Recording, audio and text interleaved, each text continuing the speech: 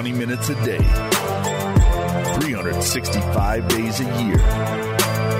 This is the Pack-A-Day Podcast.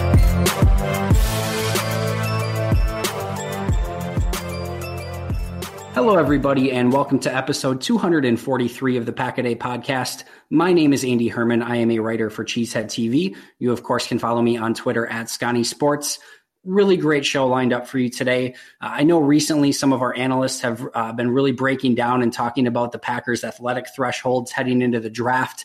A couple of our analysts have mentioned RAS, or relative athletic scores. Well, today I'm incredibly excited to be talking to the creator of RAS, Platte of Pride of Detroit, to break down exactly what RAS is and kind of what it's meant for the Packers in recent years. I want to really just jump in and get started right away. So let me introduce Kent to Packers Nation. He is a Lions fan, so be a little bit gentle.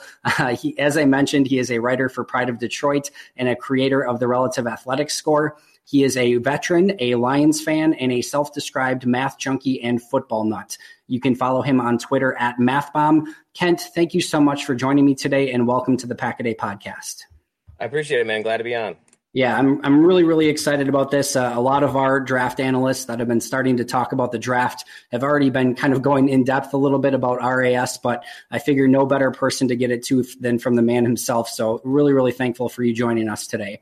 Before we jump into RAS and kind of into the draft, which is at the forefront of everyone's mind, can you start by telling our listeners just a little bit about yourself and how you really broke into writing about football? You know, I've always loved football. I'm a lifelong football fan and Lions fan, so I'm used to both watching good football and seeing the not so good part of football. But I've always been a draft fan too. And back in around 2013, I started getting really heavily into covering the draft itself and writing about the draft. It was mostly Lions centric at that time, but that's when I started looking at metrics. And you had guys that would come out of the draft that you'd hear the same thing. Oh, this guy's super athletic, or he's not very athletic. And sometimes the numbers, they didn't really make sense to me the way that they were being described. Le'Veon Bell's a great example because he was often described as a below average athlete, but that was all because he ran a 4.6 40. When you looked at all of his other numbers, they were fantastic. And there wasn't really a reason that they should have been calling him a bad athlete to begin with. But there isn't really a good way as a fan to quantify that. You know, we can look at the metrics and say, yeah, that's a bad metric. But if you don't know about the draft, do you know if a 4.6 is any good? If it's really bad, if it's just a little bit bad, maybe it's just slightly below average. So I tried to quantify everything into a nice, clean metric that was easy to understand. Anybody can understand a 0 to 10 score. Anybody can understand something that's color coded with red, yellow, and green. So I created the score that would compare a player to everyone at that position, dating back. I got data all the way back to 1987, so it goes all the way back that far, and it compares all of the individual metrics. It creates an average, and then the average is compared to all of the average for those players, and that gets you your final score from 0 to 10. It's been fairly predictive when it comes to draft slotting, and in some instances, statistical stuff like 1,000-yard seasons, 1,000-yard receiving seasons, sacks, and things like that. So it's been a lot of fun to do, and I've enjoyed putting it together. Everything's free, so anybody that wants it can go download it. Yeah, it's really phenomenal work and something that caught my eye very, early after you started doing it, and something that I've certainly leaned on, certainly something that a lot of Packer fans have leaned on because of the players that they've recently been selecting, which we'll get into just a moment. Before we jump into that, what's been kind of your, biggest moment from an RAS standpoint? I know you've done some draft work and things like that, but has there ever been a moment where you're like, holy cow, this has really kind of made an impact? Yeah, it's this last year I did an interview for the New York Giants official team radio station on Giants.com, and that was huge for me. That was so cool to actually have some validation from an actual team perspective, right? I did that interview again, I think last week or the week before last. I did it for Giants.com again. I'm actually going to be on I think it's NBC, maybe it's Fox, one of the news stations in New York, doing an interview on the air talking about the metrics. So that's really cool to actually be validated in that way, to get a little bit of media play. And it helps that it's New York, which is kind of a big market. Yeah, it's kind of a big deal, and certainly deservedly so. You do phenomenal work, and I just love the fact that you do it for the love of it, and it's all out there, as you mentioned, for free. I know you also have a PayPal set up. If people really enjoy the scores, definitely go out and donate to that. But again, congratulations on all your success with it so far. It's really done an awesome job. Before we kind of jump in again just a little bit more, I'm curious. I know you're a Lions fan. Can you tell us just a little bit about who your favorite Lions player of all time is? And then even though they're probably kind of public enemy number one, is there a Packers player that you've kind of just had a ton of respect for, even as a Lions fan? Yeah, and it's easy to jump in and say Barry Sanders, right? Because it's Barry. We had Barry Sanders for a decade. It was amazing. And then, of course, Calvin Johnson, we had him for nearly a decade. My current one is easily Darius Slay. He's got a big mouth on him, and I've been a fan of his since he started college. But I'm also a football historian junkie, too. I like football history as well. And the Lions had Joe Schmidt, was one of the most underappreciated players in NFL history. He owned the linebacker position for a decade. He was an all-pro, I think 9 of the 10 years that he played in Detroit. So all-time favorite is going to always be him as a throwback, because it's not a name that gets mentioned a whole lot. Yeah, that makes a ton of sense. And then any Packer that stood out to you? Donald Driver is one of the least appreciated players I think that the Packers ever had, and I don't think they realized how good that they had in a player like Donald Driver. You don't get a wide receiver 2 that sticks on a team that long. I mean, most of the time when you have that number 2 receiver, they always end up leaving and going to another team to try to be that number 1 guy. But Donald Driver was around for, God, how long did he even play for you guys? Like forever, right? Yeah, basically. And he was always productive, and he was always a team player. And he's just a guy that I don't think even gets appreciated by Packers fans as much as he should. But as a Lions fan, I've always loved that dude. It's a great answer. And I love the fact that you brought up Darius Slay as well. When I talk about really loving the draft process and being kind of a draft nerd, one of my favorite things about it is it becomes so much less about teams versus teams, and you really start developing such an enjoyment for these super talented players. And Darius Slay, earlier in my life when I didn't evaluate the draft a ton, I probably, just would have been the Packer fan that just, dislikes all the Lions and dislikes all the Vikings and so on and so forth. But Darius Slay was a player through my draft evaluation that I fell in love with very early in the process. He was one of my top 10 players actually in that draft. I absolutely loved him. And then, of course, he goes to Detroit. And it's just been a player that I've loved watching his career progress. He's got the moniker, of course, Big Play Slay. And even though, again, he's not exactly a great player from a Packers standpoint, he's a certainly phenomenal player for the Lions and in the NFL as a whole. And just absolutely love watching him play. Oh, yeah, I love him. He's great. Got a mouth on him, too. Never stops running. He does, which, we got that a little bit in Jair Alexander, and we're starting to see some of the benefits of that as well. So I think as a corner, and as a fan of a corner, you always have to love someone who can talk a little smack. So let's kind of jump in a little bit. One of the huge reasons that RAS is such a hot topic for the Packers and their fans is because really in the draft these past couple of years, they have been selecting some serious athletic players who have some very high RAS profiles. I'll kind of just start by naming some of those in the last couple drafts. So looking back at the 2017 draft, Kevin King, Josh Jones, Aaron Jones, Kofi Amichia, all of them had RAS scores above 9. Vince Beagle and D'Angelo Yancey, all above 8. Even Montrevious Adams was close to 8. And then there were a couple outliers with Devontae Mays and Malachi Dupree in the 7th round, but even those guys had a 709 and a 604. And Jamal Williams was really the outlier in the last couple drafts with, I know the scores have updated. I looked at him at a 4.68 in the version that I have currently downloaded. But then in the 2018 draft, you look at it and it was even more so the case. So everyone had a 9.0 or better in the entire 2018 draft, except Jamon Moore and Cole Madison. And of course, J.K. Scott, who didn't have one because he's a punter.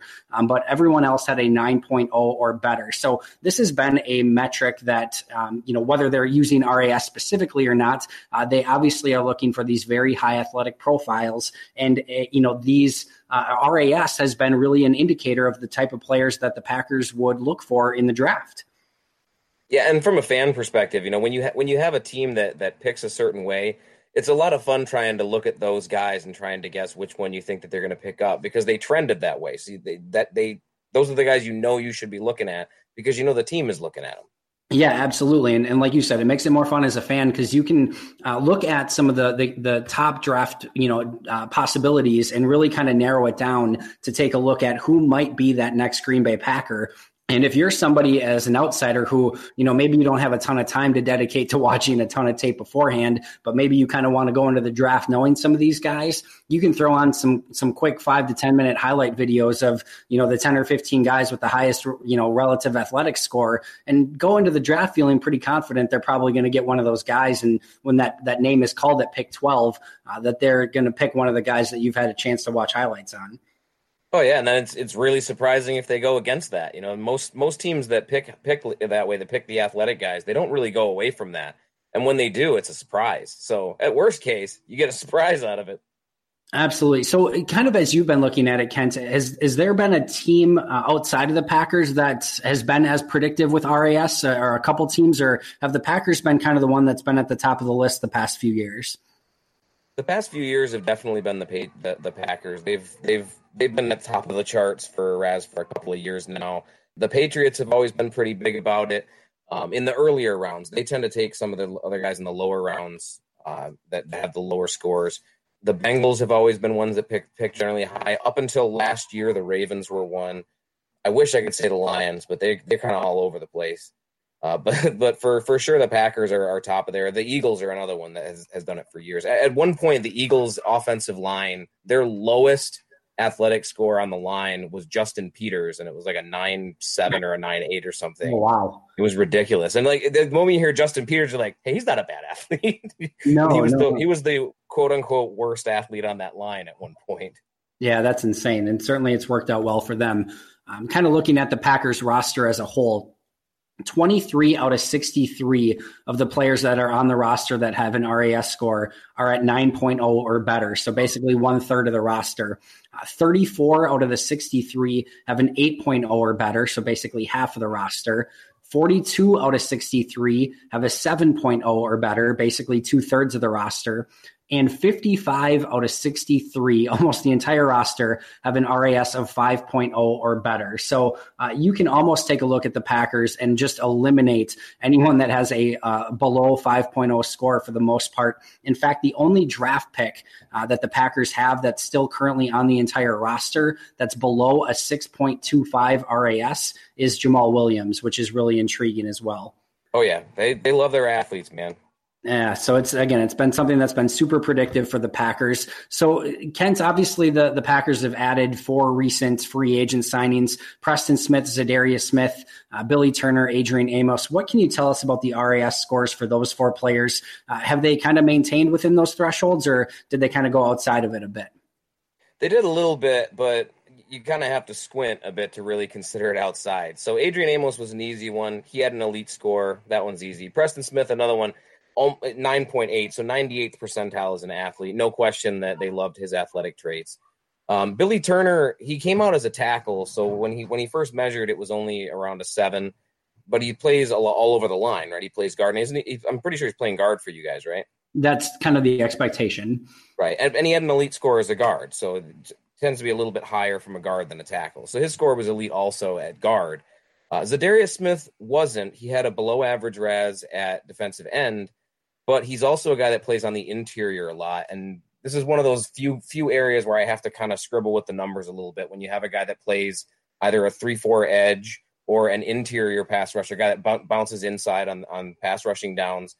So I run him at both positions. I run him at end and at defensive tackle. He had an elite score at defensive tackle and a below average score at end, which is what I usually refer to that as just a 34 end profile, where you're below average on one and then all the way up in elite for the other one. So Zadarius Smith was the lowest score of those guys that they picked up.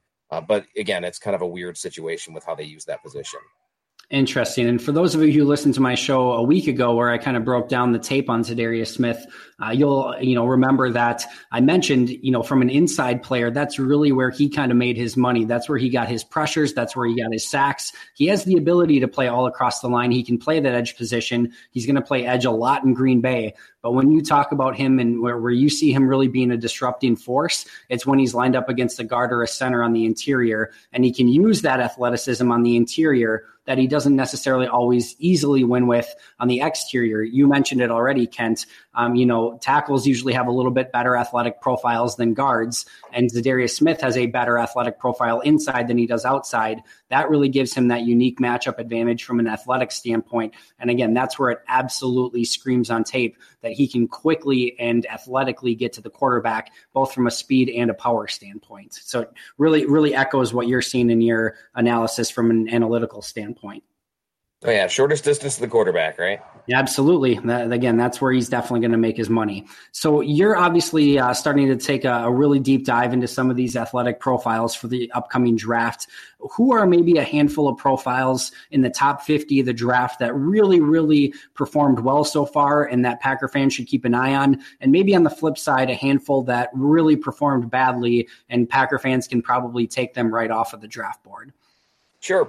Both of the two Iowa tight ends did amazing at the Combine. Noah Fant and TJ Hawkinson both ended up with elite scores.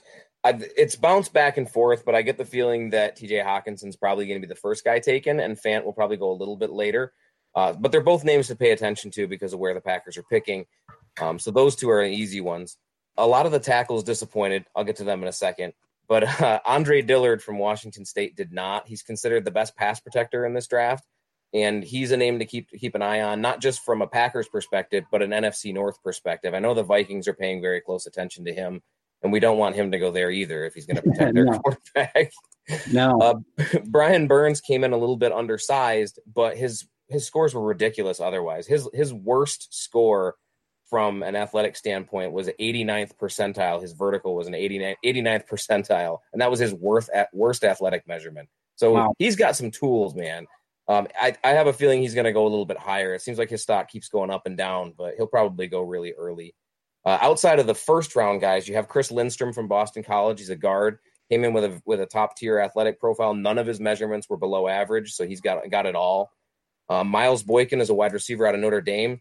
I've seen his stock a little bit lower than the top 50, but his athletic profile is one that tends to go in that top 50. He had 99.9 percentile in both of his explosion drills. He had a 43.5-inch vert and an 11.8 broad. So he's big and explosive, and that's a guy that tends to go higher in the draft.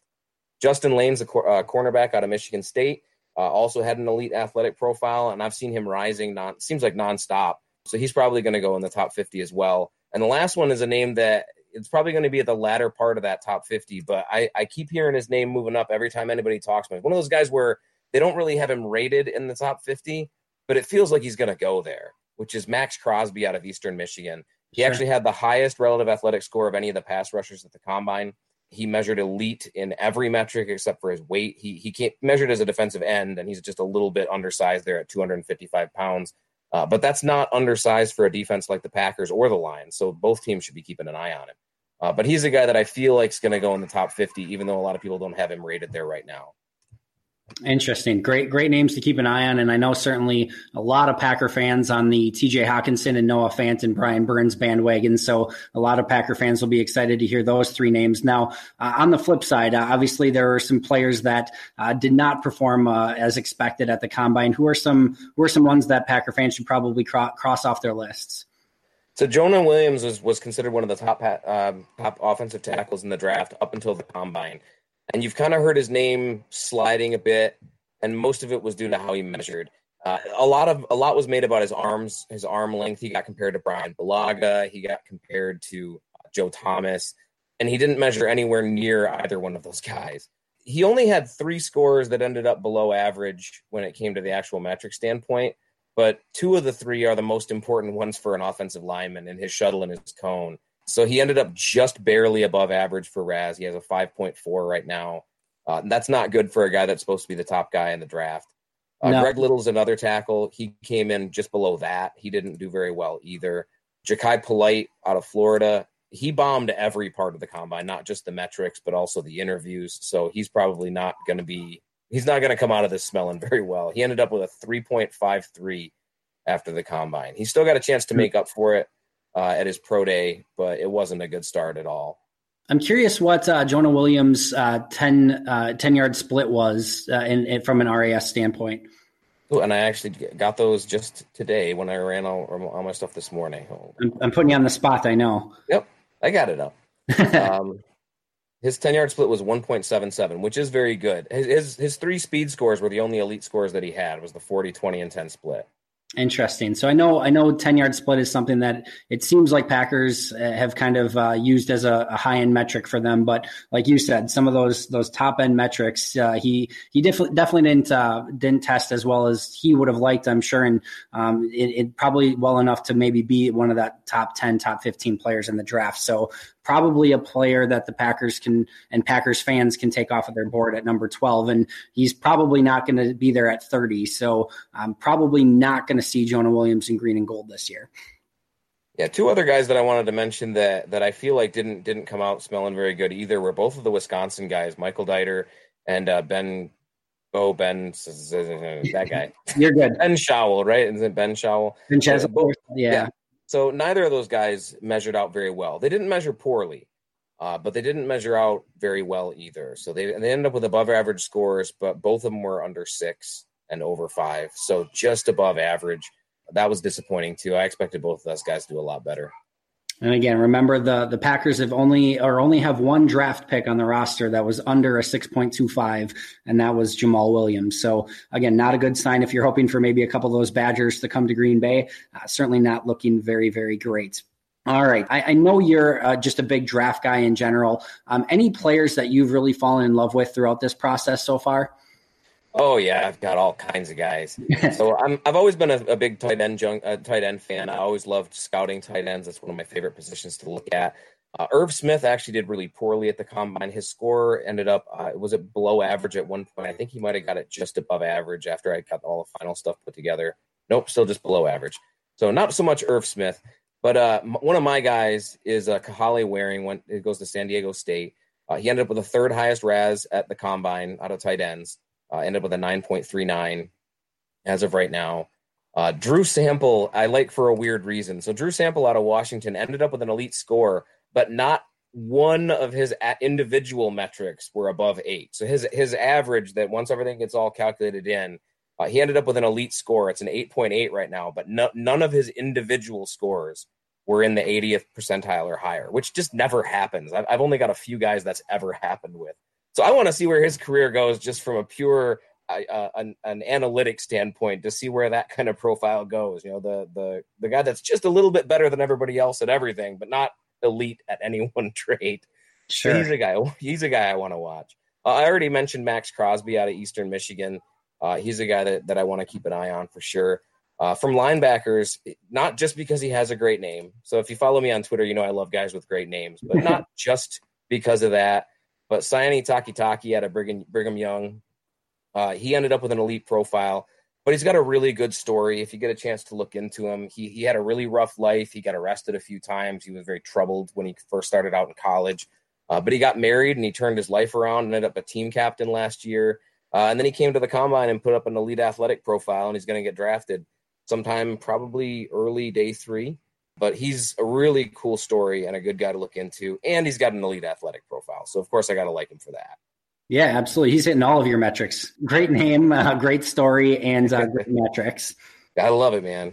Absolutely. All right. So definitely some names to keep an eye on now. As a Lions fan and with the Packers being in the division, kind of moving away from the draft a little bit, I'm curious at, your outsider's perspective as to how the Packers have done this offseason so far. Obviously hiring a new coach in Matt LaFleur, bringing in a new coaching staff, and then also, adding those 4 free agents. As a Lions fan, are you, more concerned, less concerned, or, equally as concerned or not concerned as you were going into the offseason about the Packers? I feel like they've kind of been checking boxes, right? So you don't want to come into the draft worse off than you were at the beginning of the offseason. You don't want to trade away your best players. You don't want to not fill any particular holes. But the Packers did a really good job last year of picking guys that maybe needed some development but had really high ceilings. Both the corners that they took, They took a bunch of really athletic receivers. They were trying to build pieces for this year rather than trying to get that immediate impact in 2018. So I'm more interested to see where their 2018 draft picks factor into 2019 than I am as much about their free agent signings, which isn't to say that they had bad free agent signings. Preston Smith was a great get. Zadarius Smith was a great get. Adrian Amos was a great get. Those are all really good gets to come out of the offseason with. But mostly it's just checking boxes. They had a plan that they wanted to build long-term. You have a quarterback like Aaron Rodgers who's getting a little bit longer in the tooth, but he's got some years yet. You usually don't see a team trying to build for the future, but the Packers are doing just that. They're not just in win now mode. And a lot of teams tend to fall into that trap where they're just trying to get the last couple of years out of their quarterback. The Packers seem like they're building not just to help Aaron Rodgers out now, but also to build for whoever ends up taking over for him, which I hate to see as a Lions fan. I was kind of hoping that they would try to fizzle out after a year or two or make some really bad moves. But they're not. They look like they're building for the future.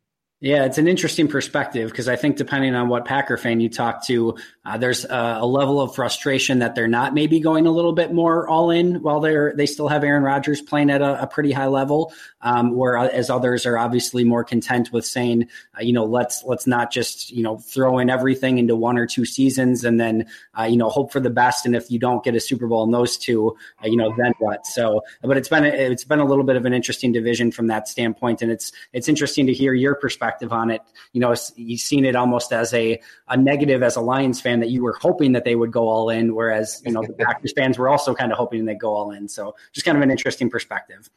Everybody wants to see the good teams fall apart. They don't want to see them continue to get better. Very true. Very true. So last but not least, again, you're a huge Lions fan. Curious, your thoughts on where the Lions have headed this offseason. Obviously some really key additions with Trey Flowers, Jesse James, Justin Coleman, Danny Amendola just this weekend, Rashawn Melvin. I know there were a couple other ones in there as well. And really they kind of got things started even a little bit earlier. If you kind of go back to mid last season when they acquired Snacks Harrison. So what's been your impression of this offseason for Detroit, and where do you kind of see them heading into 2019? Yeah, so the Detroit Lions are not a very exciting team right now. They were probably one of the most boring teams in the NFL last year, with the exception of a couple of weeks where they did not just where you win. You always want your team to win. But if you're a losing team, you don't want your team to be boring. And I've watched a lot of losing teams. I've been a Lions fan my whole life. But I've watched some teams that lost, and they were at least a little bit exciting. There was something around the team. There was buzz, and there just isn't that. And it isn't that the team doesn't have anything going for it. There's a lot of positives about Matt Patricia and the way that he's installing his defense. You mentioned Snacks Harrison. But honestly, when you really look at it, picking up a nose tackle and having that be your biggest addition and your best piece, that's boring. I mean, that's the guy that eats space and takes the time. And Snacks Harrison is amazing, and he's awesome, and he's really fun to follow on Twitter. And he calls people out who try to say they know things about blockers. And he's a good guy, and he's great. But at the same time, it's still a nose tackle. It's still a guy who's there to eat space and facilitate the rest of the defense. And that's what you've been seeing. Even getting Trey Flowers. Trey Flowers had 7.5 sacks or something like that last year. He isn't a sack master. He's got a ton of pressures that he's getting. But they didn't pick him up because they want to get that top-tier, double-digit sacks guy. They got him because he's a cog in the machine. He's a guy who's going to provide pressure off of the edge and set the edge against the run, while Snacks Harrison and A'Shaun Robinson eat up space in the middle. He's a piece of the puzzle, and that's not super exciting. The same thing is true with Jesse James. They pick up a guy who's basically a tight end, a high-end tight end too, who can block, who can catch every now and again, but he's not a burner. He's not a guy that's going to offer you a lot of route options. He's only got a few things that he can really do. So, yeah, it's a good pickup, but at the same time, it's not super exciting. There isn't really any pizzazz there. It's just another guy who's a cog in the machine. And looking forward to the draft, everybody wants that big, huge pass rusher, the top-tier tight end, so we can open up our passing offense. I'm pretty much resigned they're going to get like a guard or something. just like, another guy that's going to help the team and push things along, but it's not super exciting. You want your team to be exciting, but you want your team to win more. And the hope is that this approach is going to work. But from an actual fan excitement standpoint, there's not a whole lot going on. No, I can definitely understand that. And, sometimes as a fan, especially when a franchise is struggling, you just want something sexy to happen, a Right. big flashy free agent signing, somebody that's going to be a massive playmaker. And if at least you're not winning, at least you've got that Barry Sanders that you can lean on where you're going to have super fun every Sunday watching a specific player. So I can certainly understand that. Very, very last but not least, obviously the Lions do pick 4 picks right before the Packers at pick 8. Anyone that the Lions have kind of been rumored to be targeting and someone that they may take, before the Packers have a chance to take them? This has actually been really quiet this offseason. The Lions have telegraphed their early picks fairly well the last couple of years, to the point where I and humble brag, I specifically called out Kenny Golladay as being their 3rd round pick before the 1st round even started a couple of years back. Sure. So they haven't been hiding who they've been interested in up until this year. There isn't really anybody that they're showing a ton of interest in the early rounds. I don't think anybody has any clue what they're going to do. From a Packers perspective, picking a couple picks ahead, there's always somebody that they're going to take that someone out there wanted for their team. But I don't think we're going to completely rob the Packers like we did last year, taking Frank Ragnow before the Bengals. Frank Ragnow was the Bengals' top target. They picked right after us, and we took him. And my Bengals friends were not happy at all. I don't think there's going to be that. I would love to take a Brian Burns. I would be okay taking one of the tight ends, but I'm not even sure that's going to be the pick. I mentioned a guard as a joke, but I wouldn't be surprised to see them take someone like Garrett Bradbury, the center out of North Carolina State. I mentioned Chris Lindstrom. I don't think they're going to take him that high, but I wouldn't be surprised if they start poking around those guys because they've been building from the offensive line out, and it's not off the table. And I just feel like it's going to be a shocker of a pick. Like they're going to come out and pick somebody that nobody had mocked to them again. With how quiet they're being, and to really help the Packers out, maybe they should go take a quarterback, Kent. Get all those quarterbacks gone before the Packers pick. That'd be great. Yeah, my first mock was actually had them taking Dwayne Haskins because I wanted to see how the rest of the board would fall from a Lions perspective if they took a quarterback. And even though I prefaced that mock by saying, hey, I'm doing this purely for a thought exercise, there's still fans out there who are like, yeah, screw Stafford. Every team has their haters for their quarterback. Yeah. Anytime you mention the quarterback in any capacity, you're bound to get some hot takes. There's no question about that. Kent, thank you so much for joining me today. This has been a real pleasure. I sincerely appreciate all the work that you do for the draft community, putting together not only the RAS scores, but it's really easy to use. You do it for free, and I know you put a ton of time, and it's a real labor of love for you. So I really appreciate the time that you put into it. Where can people find those scores, and where can people find you on social media and read your work? Sure, you can find me most of the time at MathBomb on Twitter. That's MathBomb. I'm easy to find. I'll usually respond back when people ask me questions. I do have a day job, so if you get me after 5, you're much more likely to get an answer than if you get me during the day. You can find most of my work up at relativeathleticscores.com. It's my own site that I maintain. It's mostly just tables and a little bit of research. And then, of course, I write for Pride of Detroit and one of the SB Nation sites, so you can get me there. But again, Twitter, find me there. That's where I'm at. All right. Well, Ken, thanks so much again. This was fantastic. Really appreciate it. For those listening in, make sure to listen in tomorrow as Jake and Ross continue to keep you updated with the Packers offseason. Make sure to follow us on Twitter at Packaday Podcast. Follow Kent on Twitter at MathBomb. Lastly, if you haven't yet, make sure to pick up a copy of the Cheesehead TV Draft Guide. It includes some really amazing features. It's focused entirely on the Green Bay Packers. Of course, with the Packers in mind, it's going to cover all the top prospects in the draft. It includes features from some friends of the podcast, including Aaron Nagler, Michelle Bruton, Jersey Al. And it also includes full player breakdowns from Packaday Podcast's own Jake Morley, who is doing the fullbacks and kickers, Jacob Westendorf, who's doing the tight ends, Owen Reese, who's doing the interior offensive line as well as the punters, Tyler Grezagoric, who's doing the interior defensive line, Ross Uglum, who's doing edge defenders, and I actually completed the quarterback and receivers portion of the guide as well. Again, the entire guide is geared towards Packer fans, the only draft guide that does that. You can go to cheeseheadtv.com right now and pre-order the guide for only $6.99. It goes up to $8.99 after April 5th, so make sure to get after it and get it right now.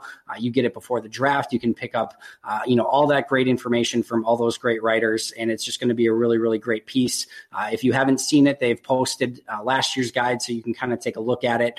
But just really great work from a lot of great people. So make sure to go to and support them. Again, $6.99 on cheeseheadtv.com. Huge thank you again to my guest, Kent Lee Platte. Thanks so much for listening. And as always, and until next time, go Pack Go. One kick away from the NFC Championship game from the 41. Left hash mark. 51-yard field goal attempt. Snap. Placement. Kick to the upright. And